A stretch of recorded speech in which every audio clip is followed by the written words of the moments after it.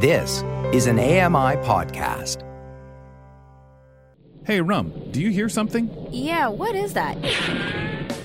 It's a bird. No. It's a plane. No, it's not that. Ooh, it's the best of the Buzz with Bill. Is that right, eh? It's a good sign of things to come. Commentary on trending headlines with veteran AMI producer Bill Shackleton. Well, now. Billy! I say, Shack! Yep, I'm back. How would you guys like to be in a hockey game for over 241 hours? Good grief. Yeah. My gosh. Wow. Yeah. Well, I'll tell you, this initiative was started in 2012 when a group of people decided to raise money for the Alberta Children's Hospital Foundation. So basically, one of the founding members of this team, his son had cancer, and another member of the team, his daughter had cancer. So they raised over $1 million.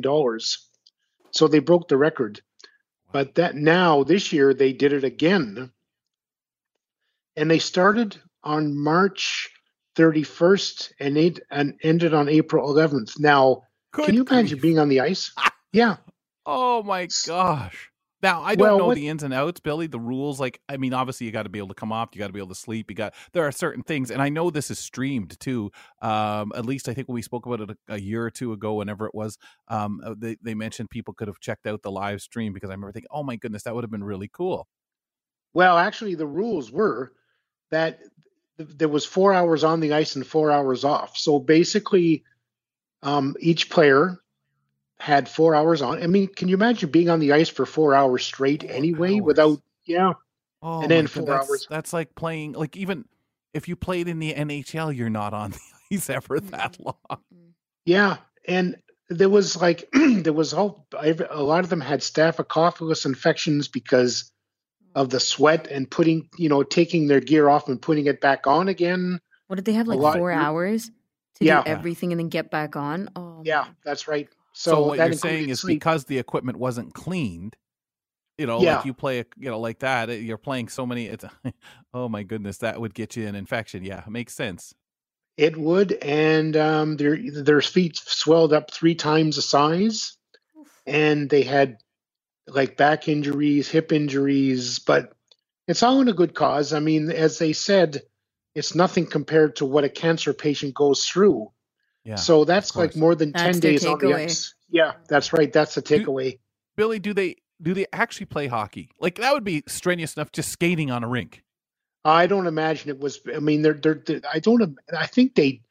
I guess they did, but there would be probably limited contact, and they wouldn't be hurting each other. So I imagine I wonder if they just pass it around, right? I wonder. I wonder. Crisscrossing, and just talk or play music and just listen to something, because you'd be practically skating asleep half the time that you did. Yeah, this. you would be.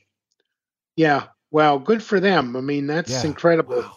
Well, when you talk huge numbers like $1 million for it, this is a lot. This is people who do these things, walk from city to city or whatever, and take hours. And they're not used to doing that. No one does it. So you come up with something like this. Nobody does this. Plays hockey for 4 hours, takes a nap or eats and whatever, goes back out, plays again, and does that for 10 days.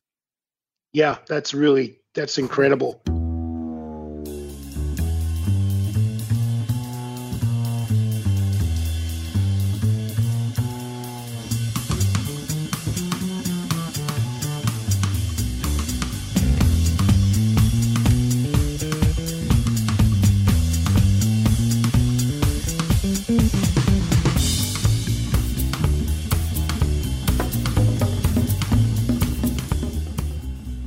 Ontario teens tutor Ukraine students who can't attend classes because of war with Russia, coming from CTV News. So this started out as a project, a young lady in Waterloo, actually. Funny, a lot of these people come from Waterloo, but it's what they call it, the invention capital. We have a lot of good things coming out of Waterloo, including this one. She developed what they call the homework hub, and it was designed because her siblings had trouble keeping up with their homework and understanding certain concepts. So apparently this has taken off around the world. And she was approached by a woman from the Ukraine who said, we have students here that can't attend classes because of the war, whatever. So she has extended this project to Ukrainian students. Now, these are high school students that from Waterloo that volunteer their time, and they use Google Meet. And I guess as long as you have an internet connection or you have access to the internet or whatever, you can do this. So they teach, well, the article didn't specifically say a lot, but they said concepts. But the one thing they said was English. And it's very important for these people, I guess, to learn English. They want to learn English to get ahead, and maybe they want to move to Canada. But I would be interesting to know what others, it sounds like they help people with homework. If you're having homework and you can't do it because maybe you don't have a computer in class, I guess these students can help you with that. And I gather by the concepts they mean math.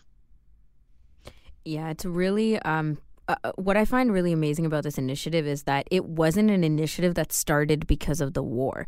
It's something that was already out there. These kids were doing, I've been doing this lately, these teens have been doing like incredible things to recognize that education is not equitable, I guess, right? It's not equitable around the world. And also at this point in time, it's much of a struggle for a lot of people because of the remote learning and everything. And then that was the catalyst to keep helping during the Ukraine invasion, which to me that's really, like, we have to applaud them because it was something that they were already running based on another crisis, which was COVID, and then that spun into something that could be even bigger and more specifically wonderful for this international country that's going through its own struggles right now with education. Like, how amazing is that? It is. I wonder what they do teach. I mean, these kids are high school students, but the kids I think that they teach are in grades 1 to 6 or 7, something like that. So I think it's just the opportunity to kind of, I think of this like peer support, the opportunity to help students, have a time and place where they could sit down and do homework together. And then if you have questions, you know that there's people who can help you out because they're of higher grades than you. But it's not even... they're not taking time from teachers, from parents. It's all everybody helping everybody. And subliminally, you're expanding education that way, right? The interest in education. One thing is the access to education, but the other thing is saying, hey, guys, school is all right. Let's do school together. Mm-hmm. And the normacy that brings in a time that's not normal. That's right. And I also think that they're by talking to, they're learning about different cultures, too. I mean, they're talking to Canadians and it's like, what's it like to live in Canada? Yeah, and the whole wide world that there is, but yet the commonalities too. And I'm sure the students are learning so much from the pupils, their pupils, as to life there, life going on, and those little things to just make a difference in a horrible time. Right. And I mean, at the best of times, even it's such a wonderful, nice thing. Yeah. All right, are we getting? Sorry, Bill. Yeah, it doesn't have to be a war, sir, to do this. I mean, no. But yeah.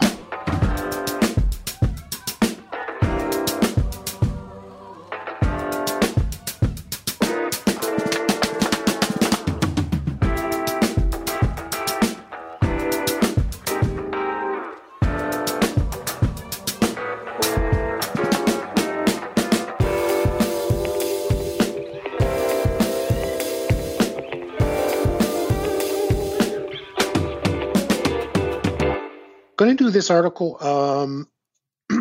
basically a glimpse of remote living with Parkinson's draws unlikely visitors to TikTok.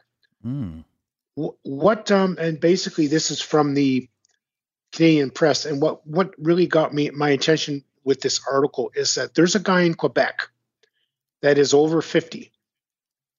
And he chops wood, boils water, exercises. He's living in a remote cabin all by himself. And he basically has Parkinson's. He's doing it all by himself with Parkinson's. And he decided to shoot a video of himself drawing water and boiling water and doing all the things.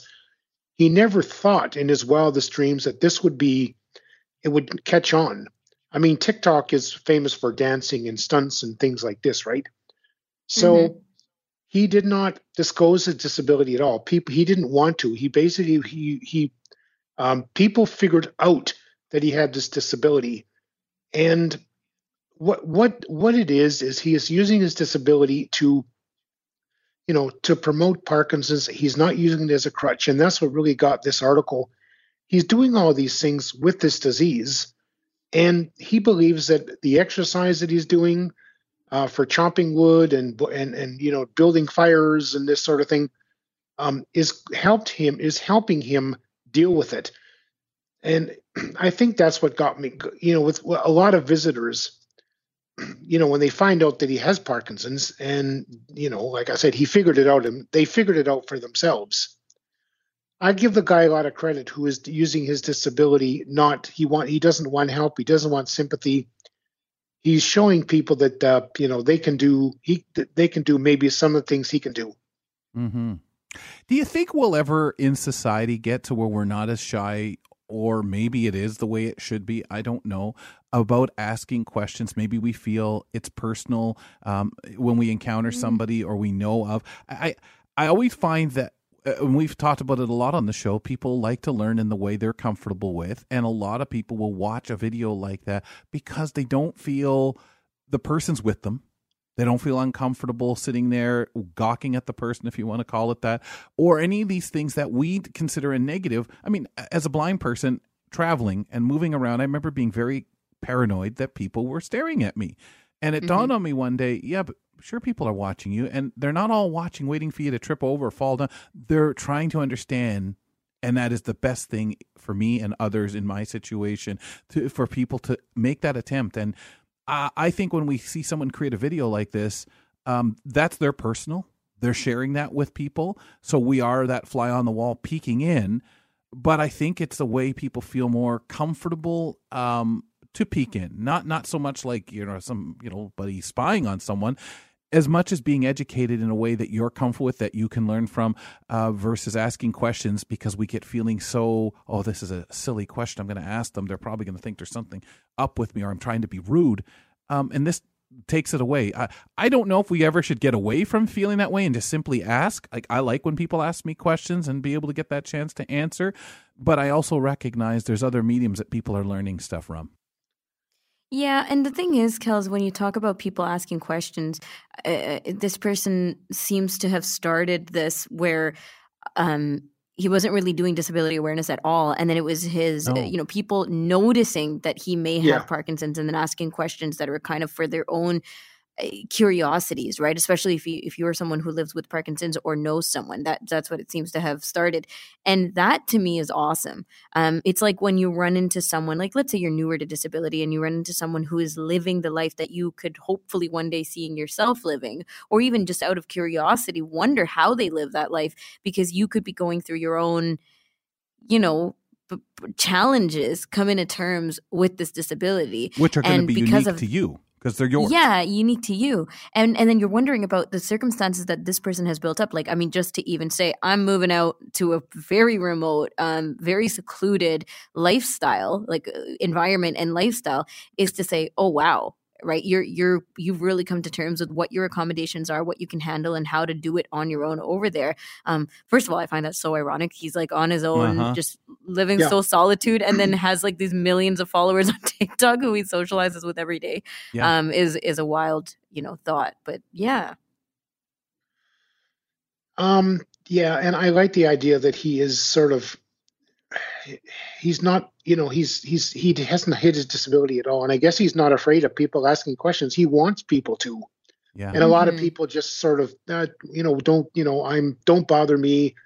That sort of thing, I guess, Well, and I wonder if he knew that it would go there, like when he was doing his dance videos and all that stuff, if he wondered at some point if people would start noticing and he would come out completely with this disability, or if he just let it be what it was, which is such a cool approach. It's a cool approach, but I think also, Billy, he was demonstrating what he can do, and I think a lot of that was for himself.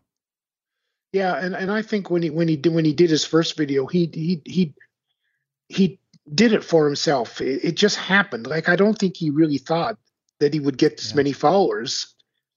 Yeah, and you wonder, was he just like some people write something down in their diary just to get it out, their feelings, their emotions, and some people want to do video or just sit down, hit record and talk into a recording device. Yeah, right. It's for that therapeutic for their own selves.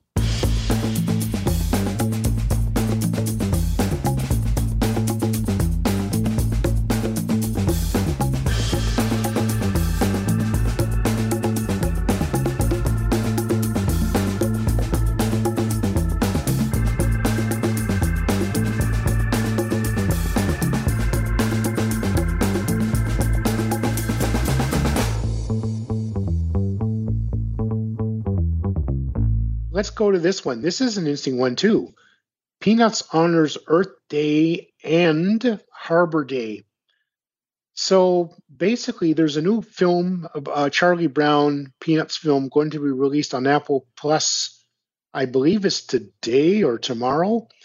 And the premise of the film is that we can all make a difference to the to help the environment. So in the film,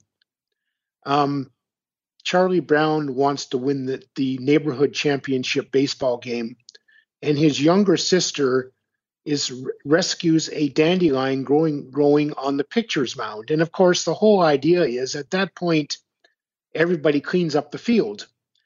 And as the article pointed out, it's to show that we, as everybody, of course, it's a part of a larger conversation, of course, that we can all make a difference. The little things that we do can make a difference to help the environment. And according to the film producer, about 90% of the people in the world are like Charlie Brown, who really don't care much about things like this. And then you have the 10% that represents his younger sister, who is trying to make a change. So it's kind of a nice way to, because, with all these conversations we've had with our Environmental Week here on Kelly & Company and all kinds of stuff, we're constantly struggling, like the 90% you're talking about, right? With how, even if we can say, all right, fine, I'm ready for change. I understand that the change is needed. Yes, clearly we need to do something about the issues that are happening with the environment. We don't know where to start, or we don't feel that we're connecting directly with the big, big, big, giant problems that are happening out there, right? Like we feel like we're too tiny, too small, and we're not going to make a difference. But it's true in this way, Sally. Younger people or people who feel like they've band together to actually feel like they are making those changes. So whatever it is, that resistance that we have as the 90%, I feel like this is a nice way to understand what that could be. This is going to explore some of these things that we're facing as challenges as to why we won't be more open to change, or why we can't be, I guess. And I guess this is directed toward kids and parents, right? I mean, if you're a big Charlie Brown fan, you're gonna like this, and it's all good. Again, as Rum mentioned about the week we had here on the program, it goes back to that whole, every little bit, every little thing, it doesn't matter. You're doing something if you can help advance saving the earth in small, very minute, tiny things. But if all of us are doing it, they're huge. Yeah, they are. Yeah. And plus, like you said, Billy, just to add on to your comment about parents and kids, it's that generational gap, right? Like we're catching catching sounds kind of evil, but we're getting the parents, the people who grew up with, and then the children who didn't grow up with, and that could be anything. Like we're talking even environment context, people who once lived in an era where we weren't talking about this stuff, and now we're like, it's in our face, right? Everything is in our face about the environment. And I think the parents can educate, or the kids can educate the parents. I mean, exactly. This is just a lot of parents, because the kids are Sally. Yeah. They're young. Like overall, they're the kids are Sally. Yeah. Exactly. Yeah. And the parents are like me. It's funny when, yes and no, but Bill, when you were a kid, you were told don't waste stuff. Now, again, I think a lot of that interpreted to turn the light off, right? For those who, don't waste energy, don't waste food, don't, throw out something that's perfectly good. We had that in our minds, not necessarily to say, hey, be careful of the environment in the same way. It had to build in that coupling that went on. But, it's so interesting because the one thing that was the negative was always, oh, well, we're leaving something for our kids. Yeah, we're leaving problems, right? And that kind of has been generation to generation and generation. Well, that'll be someone else's problem in 10 years or 20 years or 50 years, right? And now we're saying, well, that passing the buck, folks, is kind of stopped because we are out of time now. And it's interesting.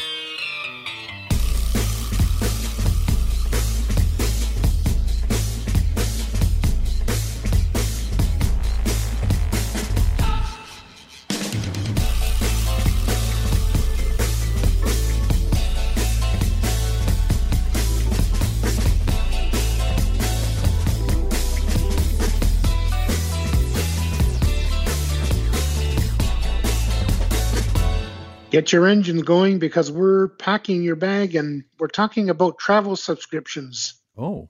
Actually, yes, they are coming to travel. The question is, should you get on board? Coming from the Associated Press. So, we have subscriptions for iTunes, books, apps, whatever.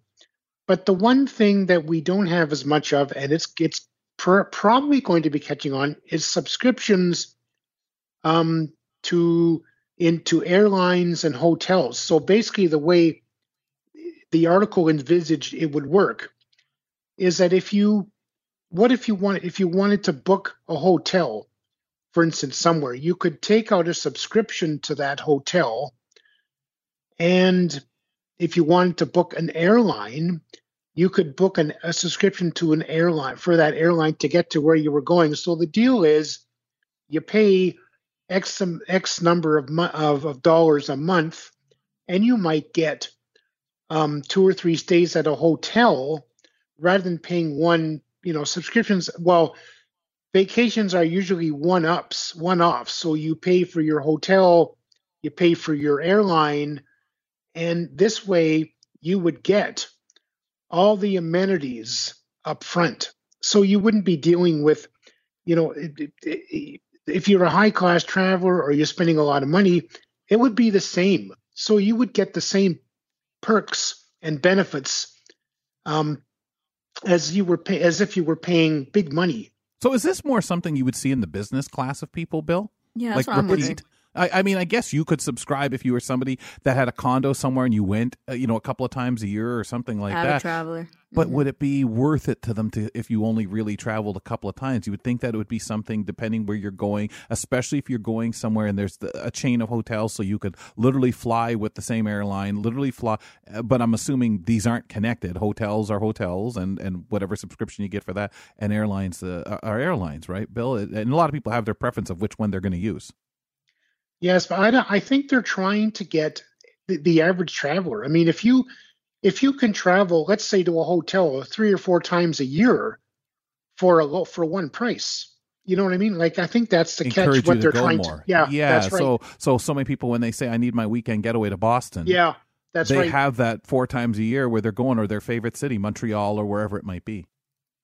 Yeah. So Alaskan Airlines has a deal where I think you pay $49 a month and you get one round trip. I put 2 or 3 one round trip a month, and you get, but it has to be direct to one of the airports in California, I believe, or Nevada. So there are catches, but it's for the nomad traveler who wants to travel, it might be a way to go. It could be. I mean, I guess my initial impressions of all this is that it's really catered to a niche crowd. Whatever the check boxes is that this would work for you, you would probably use it. But I don't see it working like Aeroplan or Air Miles. You know what I mean? Where the bulk of people can say, "Oh yeah, I can get on board." Like Kelly asked, my first question was definitely, business class, or premium and that would travelers. lend itself in certain places, wouldn't it? Like, Yeah. I mean, U.S. you probably club. would. Yeah, U.S. you'd probably have a little easier with that. Europe, certain places where a lot more hop and a skip, that business would work. But when it comes to encouraging people to go places, and if you had a deal like Billy said, Alaska Airlines has, a lot of us would think, oh, I'd love to go out there and that kind of thing. Now, do you want to go out there 4 times a year or twice a year or get it for a couple of years where you get 6 visits in or something like that? Maybe that doesn't work for you. But maybe a package of so many different places you could pay for. You know the 5 places you're going to go to over a 2-year period, and you get this discounted price, or you pay so much for that every month towards it. But by the time the money's factored in, it's a good deal. Well, here's the other thing that comes into this. You normally, when you book a vacation, you look at all the hotels and all the travel sites to get the best rate. This way, if you could book with a hotel, and you already get the best rate, and the price wouldn't increase. That's the other thing. In the travel industry, it's pretty spiky. So you could book and then find out that your flight's canceled, or your hotel's canceled, or it's gone up in price. So this would be it's kind of like takes out chasing the deal, right? You know how some people will sit there and, oh my gosh, I just got a really ridiculous price on a Vegas trip or something like that. If that's somewhere they're into going, or maybe they want to go skiing and there's a Colorado trip that came up or something like that at a really good deal. But also, Billy, I guess if you look at, say you go deal with one of the hotel chains, and it's more open-ended. You don't have to say, okay, I'm locked into going to these 5, locations over the 2 years, but I'm locked into using more like an all-inclusive. Yeah, or using a particular hotel if it's available to you in the place you want to go over a period of time. And say 2 years you're paying into this, and you can go to, they have a hotel in Boston. They have one in Calgary. I want to go to Calgary. If you're only staying at Hilton's, in general anyway, like based on your history of traveling, then this would kind of give you that option, right?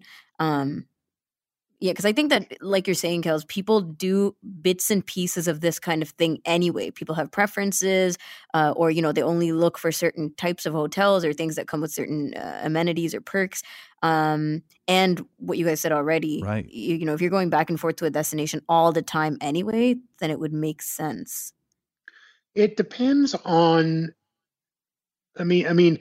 One more subscription. I mean, do we really need one more? As I say, you have subscriptions for everything, and that's the thing. Where unless you're getting out, well, unless you're getting a good deal, right? I think it has to be because you see the good deals when people play around surfing on the computer and they think, oh my God, through Travelocity, I got this or whatever it's called. I got this or that. Maybe this is a way where people need that security. They're not inclined to go looking now because we're so fearful. I'm definitely thinking this is direct competition to Airbnb. Yeah, maybe it is. Airbnb way, is just totally different, right? Especially when it comes to lodging, like accommodations. Yeah, so, the hotels have got to find, and they want people back because so many people, think of being in a hotel, it's scary with COVID. Can you trust them? Are they doing what you want them to do? And if you find a hotel that does, you might be more inclined to always book your trips to, if you're going anywhere and utilizing their facilities.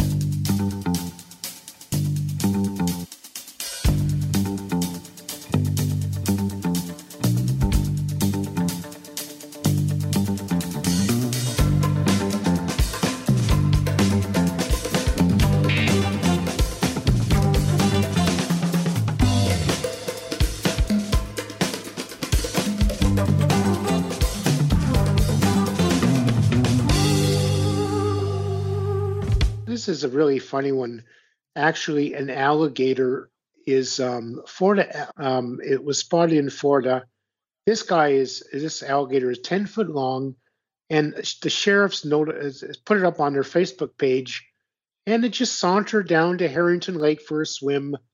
And it's like, I don't know, out of water. I don't know about alligators. Are they dangerous? Very. Out of water, and they can move fast too, in or out. Wait, what kind of dangers are we talking about? Like they're going to come after us if we're just chilling, walking down the street? Certainly could. Why do you think I don't go to Florida? I don't know, man. No way. I'm a little skeptical. If I'm minding my business and the alligator's on its mission to wherever it needs to go, swimming. Yeah. It's going to stop me in my tracks? Well, no, the two things important are I would like some water, but first I'll stop and have a snack named Ramya. No. They certainly aren't friends. No. No, we need to find out the diet first. The alligator diet. Meat. I guess meat. Yeah. Are you kidding me? You actually are questioning this? The concern of a 10-foot alligator roaming around in a neighborhood where human beings are? Fine, I'll hide behind a tree. There's lots of those. The best you could do is climb the tree, and he'll just stay down there and wait. Shaq, thanks a lot. We'll get some research done. Matt's looking it up now. I'm sure that Ramya, he eats people. He will, or at least your leg. Shaq, we'll talk to you next week. Next week. See ya. I just love how this is new to you. Oh my good heavens! Yeah, I don't know.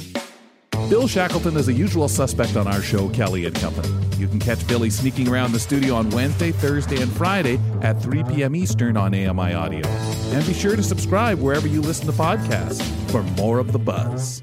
All right, see ya.